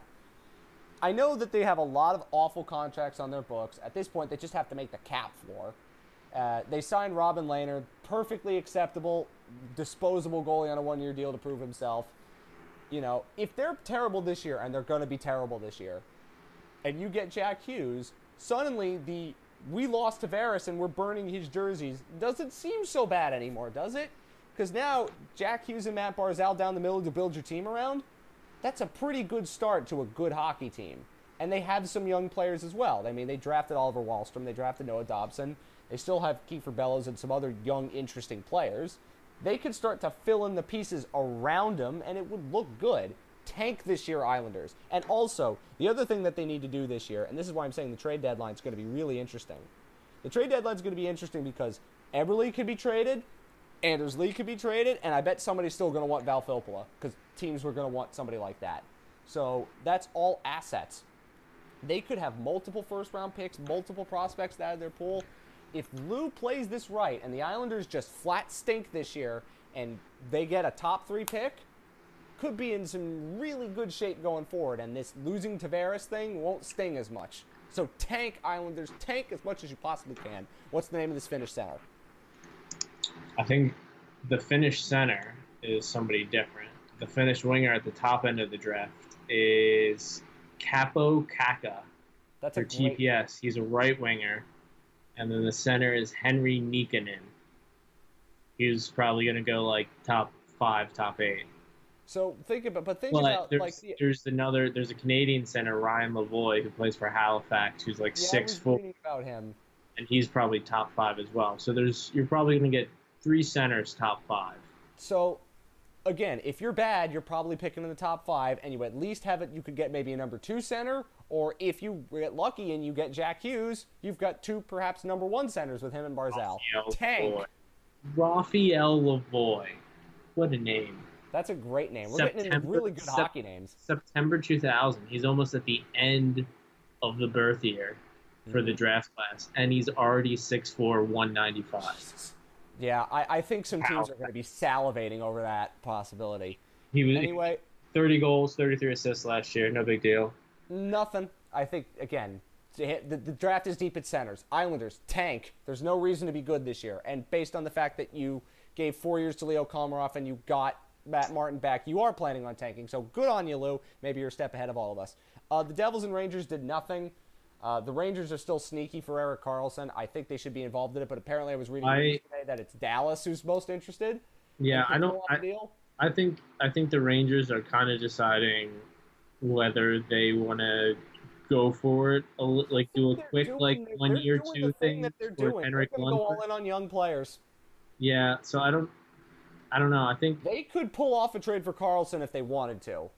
But I don't think so. I think they're going to move Lundqvist, and they're going to stay away from those. They're not going to go for that. And the Devils did nothing, so there's the team that the Panthers will replace in the postseason next year. Anyway, shifting over to the Central, we've been running a bit, but we'll speed it up a bit as we talk about the Ryan O'Reilly to the Blues. The Blues are a really interesting team to me, Tommy, and I want to get what you think about this. O'Reilly, Shen, Bozak as your top 3 centers. I think that's pretty good in the Western Conference. No doubt about it. Last year, they didn't have any Robbie Fabry. They signed him to a 1-year, basically a prove-it deal. They still have Jaden Schwartz. They still have Vladimir Tarasenko. They have Robert Thomas next year. They could have Robert Thomas and Jordan Kyrou. They've got decent young defenders. If the Blues get a goalie, which is why I'm saying they should be the team that trades for Craig Anderson, because Craig Anderson's hot and cold, but if you get the hot Craig Anderson, then are the Blues Cup contender? I think they could be. There's a lot of promise here. I mean, Reimer's style, whether it's Reimer or a goalie like Craig Anderson or those type of technical goalies who, they block a lot of shots and they need a really good decor who's good at picking up rebounds, moving them out safely, keeping shots to the outside. Just a decor that's very familiar with each other, that are everything's efficient. There's no breakdown in communications. They're just very good and very efficient. Any type of goalie can slot in and play. So I think you just want to get someone that's, would fit that style. And I think Reimer, Anderson, I think there's a few goalies that they could get. I wonder if Brian Elliott would want to come back. I don't know if Philadelphia would be willing to get rid of him, but they have Neuwirth, they have Elliott, they have Lyon, they have Stolars, they have Hart, they have, even more prospects behind them. I wouldn't think they'd object to Elliott going back to St. Louis if St. Louis was calling saying, hey, we'll play him. Yeah, if the Blues get a goalie and they can get some of these young players, and that includes Robbie Fabry, to play pretty well, I wouldn't be surprised if the Blues somehow become a pretty in vogue favorite for the Cup in the West. Like the Central's brutal. It's what But Shen can do. Can if Brayden Shen Schenn's a really be good second line center, then they can absolutely challenge the right? West. Yeah, If he could play like he did last year, now knowing that he's not getting the top matchups every night because O'Reilly's going to get him, the yeah. I Blues mean, could be a and Cup contender. that's the big thing. O'Reilly's the type of guy that you wanted to get for Shen because Shen's kind of a 2C who plays like a 1C, and O'Reilly's like a 1C who plays like a 2C. Just kind of how most traditional coaches use their lines and centers. I mean, I hate it too. It's stupid, but Yeah, but just like the way it's kind of matchups are done and that kind of shit. I I I like think this it team. works I like the perfectly. I look. don't think it's as flashy down the middle as the Central's used to, but I Well, think I it don't think gets it the needs to be job flash. done You gotta because they're go good through on the wings. Nashville. They're good You on the gotta go through wings. They're good in Winnipeg. dip. You gotta be strong down the middle like that, and it doesn't have to necessarily be flashy. Right? I Yeah. mean, like, No, I think they get the job done, and I think that is Ryan O'Reilly? Winnipeg. Before you continue, is Ryan O'Reilly better than Paul Stastny? My answer to that is yes. My answer to that is yes, but I would if you'd rather take as an 18-year-old prospect, I take Sassy. I I think guess, but I don't think it's anything that crazy. But the Blues, but yeah, I I just think like they've that. done really well this offseason, and they have the sneaky potential to be really, really good. So I really like what the And Blues it did. helps that Winnipeg lost Stastny and they didn't Winnipeg really lost replace. Stastny. Yep. Yeah, you're hoping Jack Roslovic, who's looked good in the AHL, who's looked pretty good in the NHL, will step up. Adam Lowry will step up. Maybe you can even get Brian Little to step up a bit too. But I think there's definitely a hole in center, Yep. and especially if Matthew Perot's on the way out instead of sliding back from the wing to center, which I think maybe is the Like best they've move. got some real concerns now. They've got to re-sign all their RFAs, and they will. But next year, they've got the big question about Blake Wheeler. Like he's on 5.6, but he's going to be 32 when that contract ends. I don't know how much money I want to give him. And remember, Lineade's going to get something that starts with an 8 or a 9 at the very least. So they're going to be in cap hell for a little bit, and they draft really well. Oh, But at some Liney's point, going to you be in don't South draft too Florida. good. He's holding out for his Fortnite partner. Come on. Well, you know what? We can only hope. We can only hope. Like they're going to be really good next year. The Yeah. Jets, we know that, but I don't know how good they can be because they just have some weaknesses at center now, and I Well, don't I see mean, what they do. they're a team that is very good because they were getting a lot of their production from ELC contracts. A lot of their top end skill was from ELC contracts. Where their issues were is on the higher end of the pay scale and higher end of the age scale. And I Kulikov's think busted. Myers is up next year. yeah, Like, and I mean so if they can kind of, I mean I know they want to get out of Matthew Perot for the reason that he's 30 and he costs $4 million right now. But I mean I think if they could maybe move out some D and keep Perot because they need centers and they could cut some D because Trouba's going to ring the bell this year. He's arbitration eligible. Morrissey's not arbitration eligible, but he's going to have decent bonuses with he knows he can put up points, and he'll probably have some decent point laden bonuses. and they don't have as many young prospects as they have had in recent years. So it could be in a little bit of trouble. I Yeah, think I they're mean going to I make the still think playoffs. they're yeah. I mean, I still think they're a cup contender this year, and next year. I just think that they have to keep working. I mean, I think it was kind of like what Nashville was like 2 years ago, 3 years ago, where they were starting to come onto the scene, and they if they had a bounce go their way 2 or 3 years ago, they could have been in the Stanley Cup too. But they had to keep adding. They had to keep taking some of the dead weight out and plugging in via trade and via draft and promoting young guys. They had to plug in some more skill. They had to Mm. fill some more holes, and I think Winnipeg has to do that.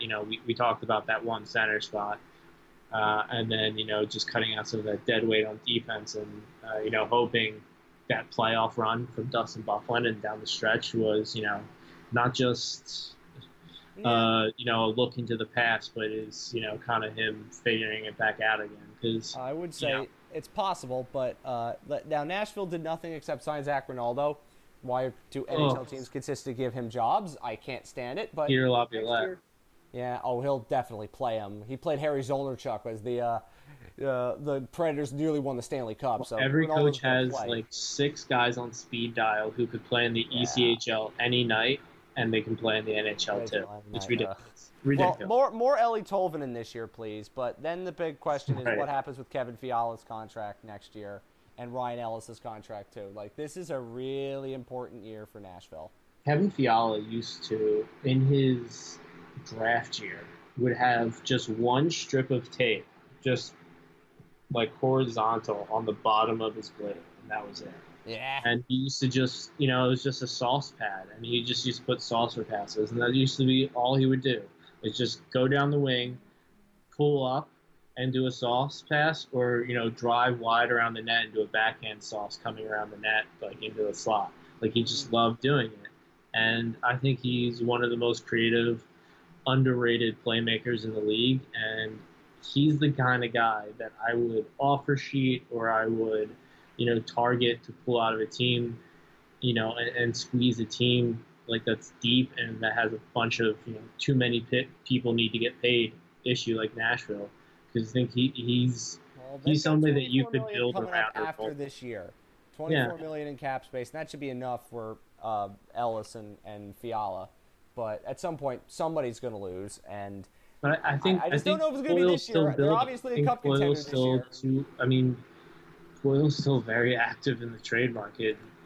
That cap space. I don't know what else you can trade. I mean, he's got picks in case he needs it, but the prospect's not quite there anymore. But they are going to be a cup contender. It's just a matter of whether they can get the goaltending in the playoffs.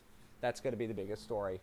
If they can keep UZ Saros, they will. They're going to keep UZ Saros. I assume that next year Pekka's going to walk. He should have been their starting goalie this year. He should be the starting goalie next year. He's got to be a starting goalie in the NHL because this guy is fantastic. If he was 2 inches taller, he'd already probably had some Vezina votes. I guarantee it. The guy, he's just so athletic. He tracks the puck so well. So I mean, it's like watching Pecorino. Yeah, well, a younger Pecorino that doesn't completely crap the bed in Game 7. So, yeah. So I think those are the top 3 teams right now, as we mentioned: Nashville, Winnipeg, and St. Louis. Last year, Minnesota made the playoffs, and then they just handed out contracts to my pick for my pick. I think that they could. You know what I'm thinking right now? If no other moves are made, and they will be, I'm looking at them potentially finishing last in the Central. Because there's a lot of good teams, and somebody has to finish last. Last year, we didn't get any coaches fired during the year. Bruce Boudreau could be the first. He's at least on the short list. And he and Dave Haxtell and Tom McClellan are all there. Through no fault of his own, yeah, I don't think. New management. I mean, maybe some fault, but, Well, possibly. But, yeah, new management. They signed Eric. I mean, they're all not, like, the worst contracts in the world, but there's rumors that they want to trade Zucker and Coyle and Niederreiter, and they just... What is their future? What is the future of the Blues? Not the Blues, I should say, because they have the better. The Blues is the future of the Wild. It looks like. I like the JT Brown signing. I think that'll help, but they don't have enough guys. I just like JT Brown. I think he's great too, but I think they have good prospects. I like Luke Kunin. I like Joel Eriksson Ek. If they can ever get Kaprizov over from Russia, it'd be dynamite. I think they were trying to move Charlie Coyle and or Niederreiter to get rid of Ennis, but then decided just bite the bullet and bought him out instead. I think the 2 people I think could move is Spurgeon and Brodeen. I don't know why they brought in Pattern and they got guys on the roster like Saucy and Sealer and Olofsson and Prosler, who I think are like, all right, they're NHL players, but it's a bunch. It's like Columbus, who had just a bunch of 7th and 8th defensemen. It doesn't really make sense when it's your 4th, 5th, 6th, 7th, and 8th. I don't think they're going to make the playoffs next year. I know Bruce always makes the playoffs, but I don't think he's making the playoffs. I know. I mean, if I had to pick a team in the Central that's going to fall off, I think it's Minnesota. I like a lot of the pieces. I think that they have a good framework. But, they went all in on Suter and Parisi, and then they didn't get it done, and then they haven't been able to transition out of that totally just yet. I think a lot of it is Kaprizov didn't come over. If he came over when he should have, I think it's like a Panarin situation where it's an extra 80 points and they're probably fine. Because I think the D and goalie have been there for the last couple of years. It's just the offense in the playoffs haven't. Yep. Next up, well, the Blackhawks signed Chris Kunitz. Is Chris Kunitz and Cam Ward and Cam Ward? Yeah. I mean, I think Chicago's one of those teams that it's both Bowmans are there. They having a Stanley Cup year game matters to them. How many young players play this year? Does Boquist play this year? No. I think he goes back at least one more year just because he didn't do too much Liga. I mean, or not Liga, the SHL, the top Swedish league. He didn't do, he was more junior, and I think he still has some pounds to put on and some more of the defensive reads. I think he needs to dial back some of his aggressiveness, but they've got a lot of his talent. Yeah. You think his talent is NHL ready. I just don't think his decision making and game processing skills. They have some just awful contracts, the Blackhawks, and signing Brandon Manning was also bad. God, I don't think they're going to be as bad as they were last year because Corey Crawford is going to be healthy. They're cap friendly right now. I mean, last podcast we joked about the Panthers being top of cap friendly. This podcast they're on top of cap friendly with 10 forwards, one of them being Marian Hossa, who's not going to play or will be LTIR'd, and then the extra it's not good. I don't think they're making the playoffs next year as well, and you got to start asking big questions about that organization. What I think Chicago should do is move Artem Anisimov. I think you could turn him into two decent pieces for a team, and I think, I don't know if you want to give St. Louis a center, or Nashville that extra center. We talked about a couple teams needing centers. I don't know if they want to give the team the last center they need, but. Yeah, I mean, Anisimov is a piece I would try to move. I mean, everything else you can't move. They just had Brandon Manning. As I said, what the heck's the point of that? I don't know. Anyway, I can see that. Now, and the Stars, I mean, listen, Nichushkin's back. That'll definitely help because they need secondary scoring in some way or another.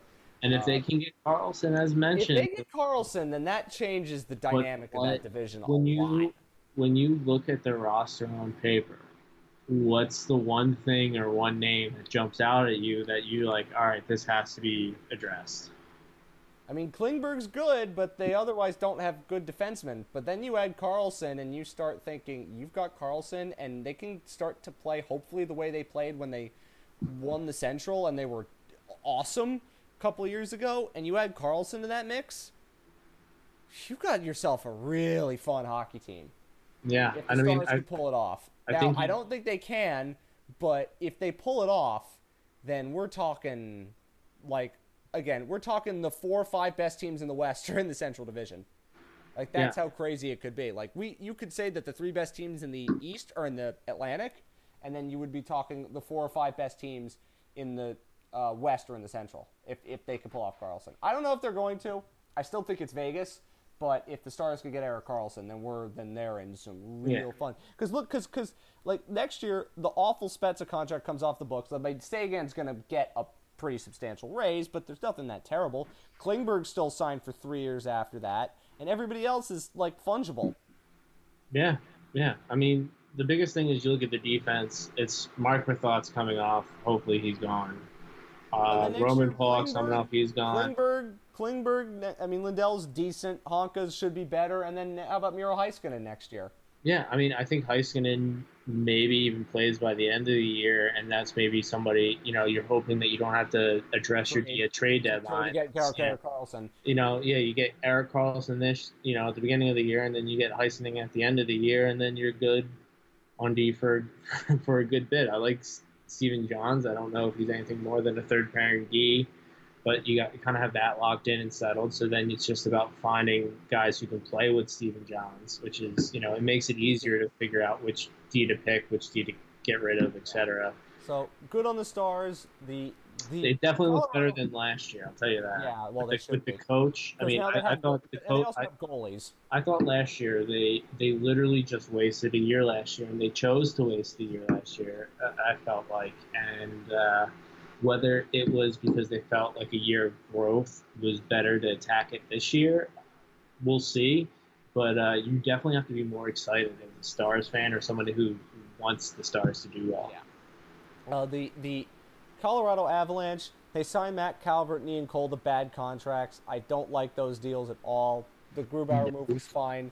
But let's be honest, they could have the number 1 overall pick next year and it wouldn't matter.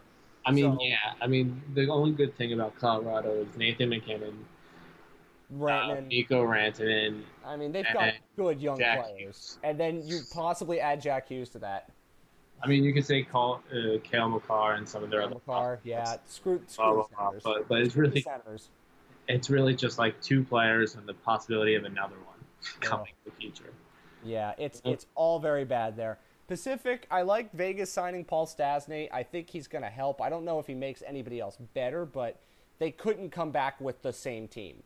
And if Paul Stastny's a decent second-line center, let's assume they're not breaking up Carlson, Marchessault, and Riley Smith. Right, but I think he's their best center, and I think that's a big add to them. That is going to help them out a lot. I mean, if you get Erik Karlsson with that team, you really do change the dynamic.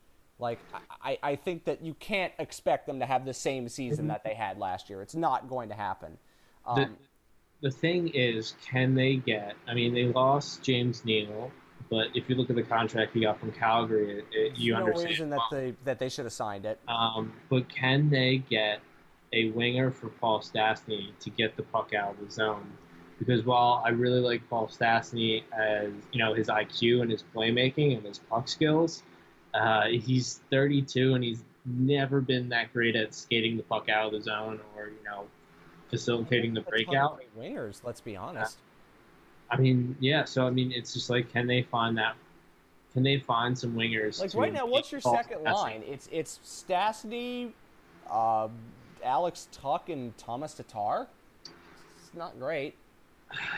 Yeah, I mean, yeah, that's what I mean. If you could, I mean, I think maybe Hall is the type of guy because I think Hall is a guy that can skate really well with the puck and win a lot of board battles. So then you're thinking if you can get Holla and Stastny together and throw them with somebody, like Tuck, and you'd maybe get a good second line that, is pretty even with your third line. And, that's what Vegas strength was. They still got $1 billion trillion in cap space and no worries about the expansion draft.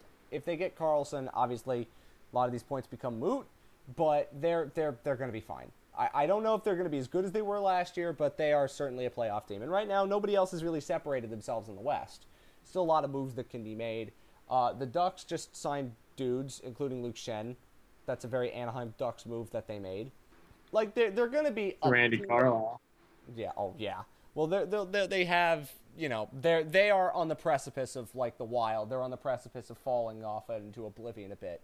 Because, how longer can Ryan Getzlaf keep up with the pace of play and Corey with his Perry, feet? And broken Ryan Kessler, who's got 4 years left. Yeah, but I think it's who barely played. Yeah, but I think everything goes as Ryan Getzlaf goes in Anaheim, and I think as soon as he falls off, they gave 3 years to Carter Rowney. Why did they do that? Yeah, but if they do Anaheim, when they make mistakes like in free agency is where they usually make mistakes, and a lot of teams do. But they get guys like Andre Case, Andre Kasha. They got Troy Terry. Casa.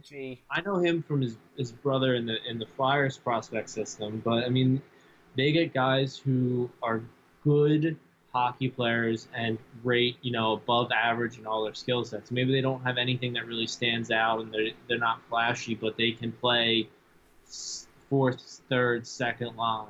They're flexible, athletic, but their core is getting really, really old. Yeah, and I think they Murray has traded for his core and drafted around it, and it's worked for him. And they've gotten a lot of playoff revenue out of it, but only one cup. They're on the precipice, like the Wild, of falling off a bit into oblivion, and I think that it's close.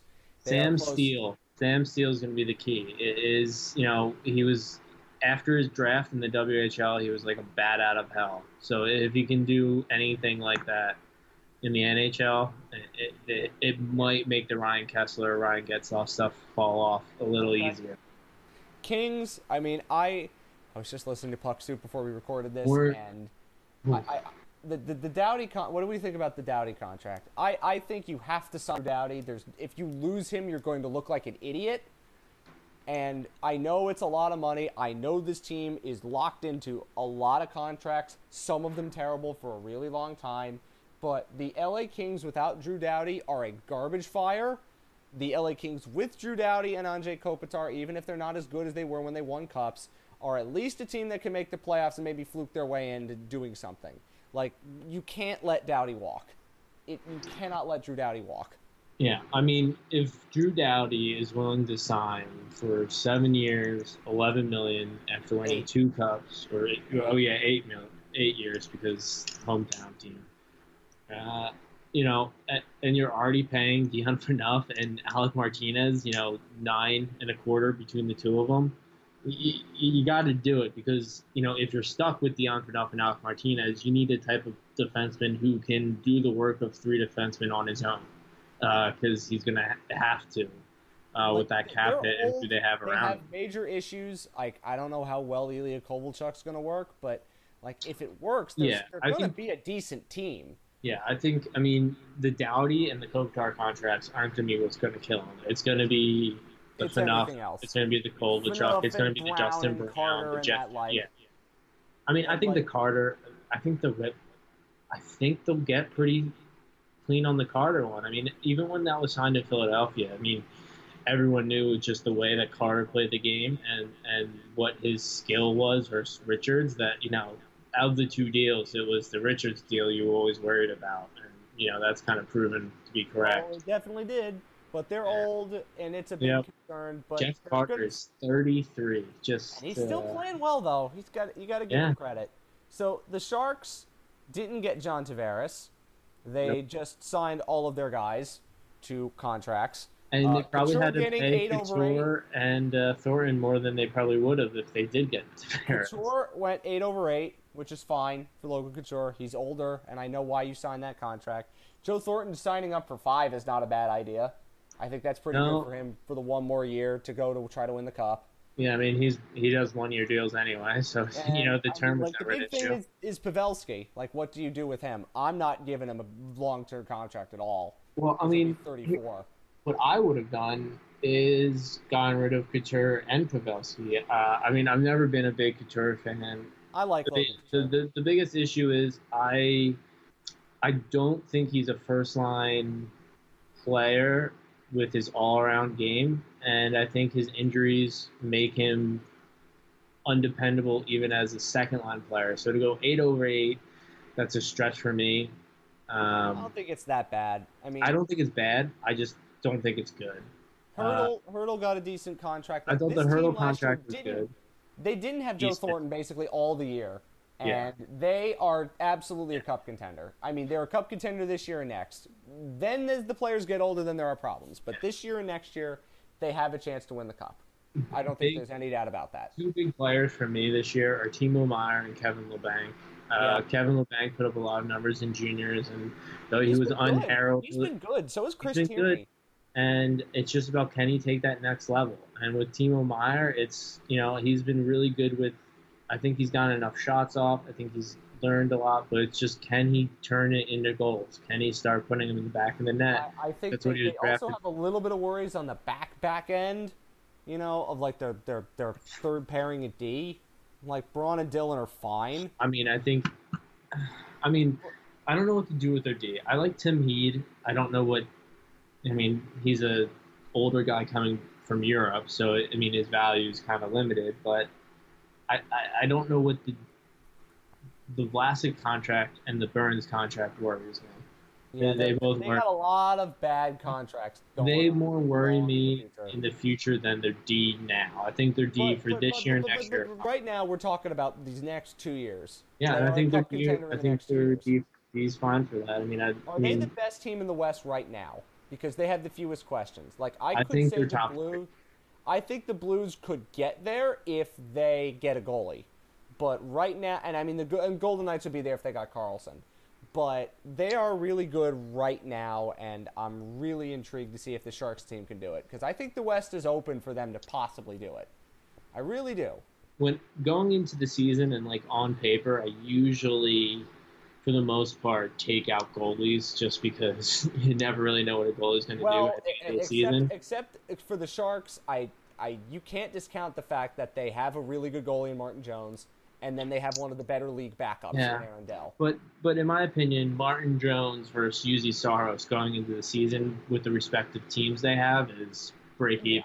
It's a wash, but they're still one of the best teams in the. I mean, I think it's going to be I think Nashville, San Jose would probably be my two picks, but I probably lean Nashville still. I would lean Nashville still too, but they've got some playoff stuff in their heads that's a little concerning. San Jose was born with stuff in their heads. But they overcame that when they got to the final. The Predators, did they really overcome it when they got to the final? I think so. I don't know because they didn't do that great since they've gotten to the final. All right, let's go to other teams. The Arizona Coyotes are the Buffalo Sabres of the West. They've made a lot of very solid NHL moves. I think in 2018-19, they're going to be an NHL team. Problem is they don't have a lot of other stuff. Like I don't like Michael Grabner, but Galchenyuk was a great move. I really like Alex Galchenyuk. They re-signed Hjalmarsson for 2 years at $5 million. That was great, and they re-signed OEL. And OEL's contract is $8.25. It's slightly more than Carlson, but he's a better defenseman than Carlson, and it's nowhere near the top stratosphere. And that doesn't hamstring them going forward. Their goaltending is obviously an issue. I mean, Ronten Kemper isn't great, but they're going to be an NHL team, and they will have the potential to be good if they get young players to take that next step. You know, if they could get semi-decent seasons out of Kruger, Grabner, and Panik, and they can elevate Galchenyuk, and you can get more from Clayton Keller, this is not a terrible hockey team. Like, they're like the Sabres, I think, just better than the Sabres. Just in terms of on paper, I think they're better than the Sabres. But I don't think there's a way they make the playoffs, but I think there's a very strong likelihood they're better than the Oilers. A hard team to gauge for me. They're almost impossible to gauge. When OEL signed, I laughed, and I was just like, what are you signing for? Like, what are you getting? Like, what are you looking forward to? Like, there's nothing here. And you know, it's looked a lot better since the Galchenyuk trade, but, like, OEL signed a pretty long contract for, I thought, a home discount. I thought he could make more than 8.25. Oh, he would have made it on the open market, but... And he's got no trade protection. Why? What are you doing to yourself? Like, you know, in 3 years this team could still suck, and you're gonna sit there wanting to pick your team and not hope that Phoenix or Arizona, you know, honors what team you want to go to because they can pick all 30 other teams or 31 at that time. Yeah, you know, they could ship him to the Seattle Easter eggs. And you know, I think their D's good enough for this year and next year. I think that, you know, their D's bubble playoff worthy. I think their goaltender, you know, Antti Ranta's decent enough. Kemper's decent enough. You hope he turns into Cam Talbot. I guess. I mean, I think their team's decent enough for next year. I worry about that. But I could also see a universe in which they get Jack Hughes. I think that they're better right now, but I think that they've lost some of that future luster. I think that they traded in potential for a better immediate product. They tried that, and it didn't work. Now, you hope they play the way they did down the stretch, because they started so poorly last year. But we'll see. I want the Coyotes to do well. It's like you want the Carolina Hurricanes to do well. I want them to be able to attract new ownership, and I'll tell you that. Okay, now we go to the teams in Canada. The Canucks. What the hell are they doing? Why are you giving out long contracts to Antoine Roussel and Jay Beagle? I mean, I guess they're tanking to try to get Jack Hughes in their hometown draft, but boy, they've got a lot of just not good contracts, like Brandon Sutter and Roussel and Beagle, and it's all ew. Now the thing is, do they have one top line forward? Brock Besser? Yeah, and that's on what, 40, 50 games? Yeah, I mean, they've got some interesting prospects. 62. Elias Pettersson, Jonathan Dahlin, Levy, if he ever gets his act together, like they could be okay, like, but they're going to be terrible this year. They're going to be terrible for the next couple of years. I'm worried about that. I don't know what their direction is. I don't get the whole Jim Benning's good at drafting thing. He's I don't get it. really not good I mean, at drafting. Yeah, I don't think he's that great. Would you? The Panthers have been drafting better than the Canucks in recent years, and In everybody most thinks the years. Panthers terrible. So the Canucks are bad, but they might get Jack Hughes, and that changes a lot. The Oilers, they signed Kyle Brodziak because toughness and Edmonton and Oil Town, right? But they also, I mean, Toby Reeder could be good, I guess. Like That's decent for Edmonton. Like, I don't think that's a bad bet. Like, because if they're bad, then you flip them 1 and year, somebody $2 will want million. to trade. He's Yeah, that's 25, fine. But the problem is they still have absolutely nobody in the back end. The defense They have score, no they haven't one touched on it. their team, period. They have literally no one on their team. Like, they are going to be terrible again. And I will right now tell you that the Arizona Coyotes will be better than the Edmonton Oilers. And the Oilers have Connor frickin' McDavid, for Christ's sake. They have, I mean, Adam Larson's a second pair defenseman. I think Oscar Klefbom's a 2. So you have a 2 and a 4. With Chris Russell. Sakara's another 4. Russell's a 7. Benning's a 7. Gravel's a 7. Nurse is a 6. And who's coming to help them out? And which Cam Talbot are you getting? Yeah, they're bad. They're really bad. They're really gross. So I'm sorry, Connor. This is what I was talking about. I'm not sorry. Connor sucks. Well, he's at least with the Oilers. And the last team is the Flames. They gave James Neal the contract that he did, 5 years, 5.35. They also gave Derek Ryan 3 years for reasons we don't quite understand. Bill Peters. I mean, you were thinking, like, if Bill Peters isn't a very liked head coach, that's 3 former Carolina Hurricanes that are now going to Calgary. How quickly the narrative changes. Because remember, Bill Peters was the Mike Babcock disciple, and he was coming to Carolina, and he was progressive, and he was going to, change the way Carolina did things, and he was the reason their defense was so good, and while they were so good in the neutral zone with the transition, he was behind all of that. And now he sucks, and he's only likes grinders. And I mean, it's funny how quickly things change with coaches, and the narrative around them does. It probably explains why they're fired so often. Yeah, it does. Well, I mean, like, I don't think on the face of it they made bad moves. Like, I don't think they're going to be that bad. I mean, they have to have. They gotta have maybe the only one. Like Derek Ryan was stupid, but I can't think like Neal's going to help. Lindholm, I mean, right now. I would rather I would take Derek Ryan and leave James Neal. I wouldn't do that. For what they needed, and I mean, I just don't think James Neal is the type of player I go out and pay to be. Well, if you're the Flames, that's what you do. Yeah, I guess. Flames, that's what you do. I like next year, like with Hannafin, and they get like Shillington or Anderson. If they get goaltending, they could be a playoff team. They're not that terrible, but it's what's their plan? Like they don't have enough to win the cup. They might have enough to make the playoffs. I mean, I think their plan is to get enough playoff revenue this year to kick the can down the road, because I think they have to figure out what they want to do with Giordano and Brody's contracts. Well, especially Giordano's got 4 more years, including this year. Brody has 2. Right, and I think they have to kind of figure out what they want to do, because it seems like they're making a lot of moves around Giordano and Brody, so you either got to do something with them or move them out and do something after them.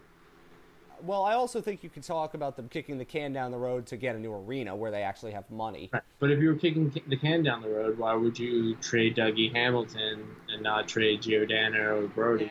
Yeah, well, because apparently the value wouldn't have been as much. We talked about that in another show. Like, again, I could easily see the Flames making the playoffs, but they're also on that precipice of disaster like they were last year.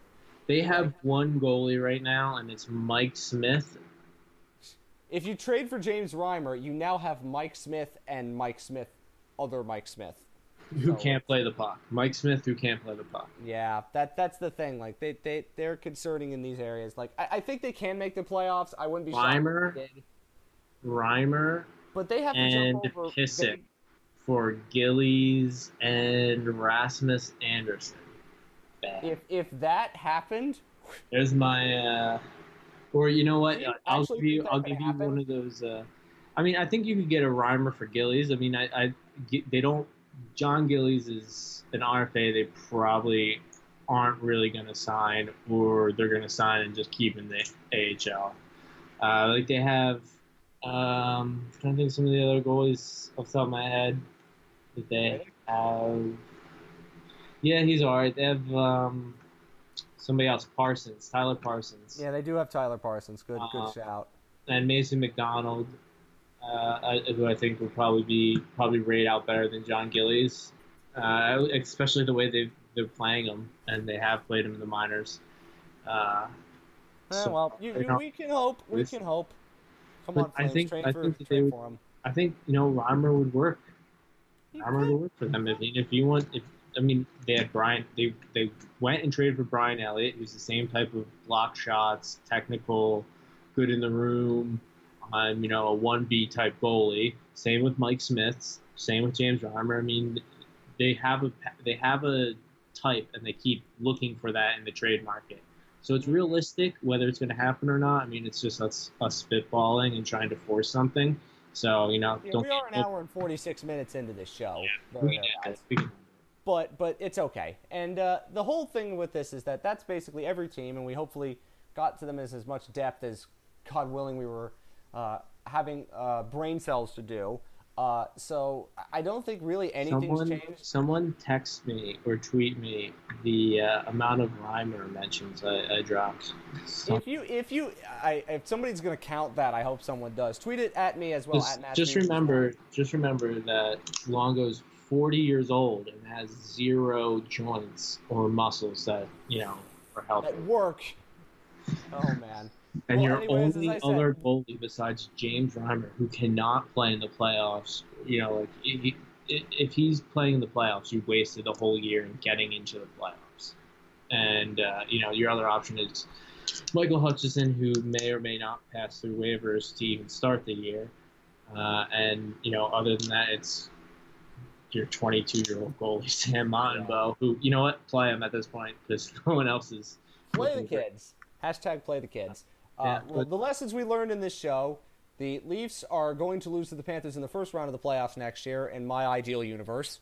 And there are some NHL teams like the Sabres and Coyotes that are now better than they were, and the Canucks and the Senators are absolutely garbage. And Dan Rosen, to say that the Florida Panthers have no center depth of mention when talking about John Tavares and Austin Matthews and the McDavid Draisaitl again, and just totally skipping the Florida Panthers. I'm sorry. You know what, Dan I don't know how you can't go for a conversation of teams with best center depth in league and not mention the Florida Panthers. I think he specifically mentioned the Florida Panthers like I'm passing over them in the division because they're not it was that bad. Important question. I don't know if you would, from just a pure hockey sense, would take them over some of the centers that are in their division because we know hockey fans. I think that they have the best center depth in the division. Well, when you go top to bottom, and I know a lot of people are going to say, what the hell are you talking about? Just the first two. I mean, Barkov and Trocheck, I'd take them and go against anybody with. You know why? Because you got two different types of centers. You got a righty, you got a lefty. You got big, you got the best defensive center in the league. You got a puck ragger, you got a puck mover. You got someone who moves the puck quick. He maybe has this puck on his stick a minute in the entire game, and he plays 20 minutes because every time he touches the puck, it's right off. That's Barkov. You have Trocheck who will hold the puck on his stick for a full minute with guys draped all over him. Because he's that type of guy. Piss the hell out of you. And they're both guys who, again, one's at 5'9", the other's 4'7", or something like that. Through their prime window, especially scoring rates, guys who are in the high 70s right now. That's better than they have Barkov for 4 more years at 5.9 and Trocheck at 4 more years for 4.75. Yep. We might have ragged on the previous administration and the Florida Panthers for a lot of things, and they did a lot of things wrong. But the one thing you could say they did, they signed some really dang good contracts. Because the Barkov and Trocheck contracts are insanely good. If the Panthers win anything, in the next couple of years, it's because Barkov and Trocheck are making about, in Barkov's case, half of what he should make. In Trocheck's case, probably about Yeah, 50 and to here's 60% of the what he thing, should make. Florida Panthers fans. So when you're telling me why are you so concerned about Reimer possibly starting the playoffs, it's because you have 4 more years of Barkov at this total. Because after these 4 years, I guarantee you Barkov is not going to be taking a discount. I guarantee you He's making something Trocheck is not. starting with 11 or 12. And you know the thing that's You're going to happen hoping. with the You're Panthers, they're going hope. to have to sign them. Yeah, yeah, and you know Like, what? That's these are like so you got Barkov's to make it 22. happen. You got to make it happen in But like they've 4 or got 4 5 years. years. They've got 4 years. Yeah. That's enough time. Yeah, They've it's got definitely 4 enough years. time, but you can't be saying, okay, well, next year, if everything goes well, but Luongo gets hurt, oh, well, we'll wait till next year. Nope. You know Luongo has an issue. 2 years in a row, he's barely played 40 games. 2 years in a row. That is like 20 games for most other goalies because of how much he usually plays and how much he wants to play and plays through injury. And with his age, you can't, you have to go into the year thinking he's the backup, period. And hope. This is the summer podcast that we'll talk about Yeah. in this way, right? Yeah, I mean, you got to be thinking about. That's what they need to be thinking about. That's what Florida fans need to be thinking about because that's the only thing left to focus on. The forwards look great. The forward prospects look good enough for right now. The defense looks pretty good. Maybe there's a tweak. Maybe that tweak comes later in the year. But it looks pretty good. They've hit what we want to do. The goalies, it's just that one little spot. But that one spot is like the most important spot on the roster, and that's your starting goalie in the most important time of the year who plays every minute of every game.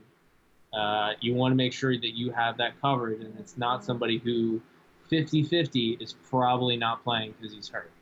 17 back-to-backs this year for the Florida Panthers. 17 back-to-backs. Yep. And maybe, maybe they're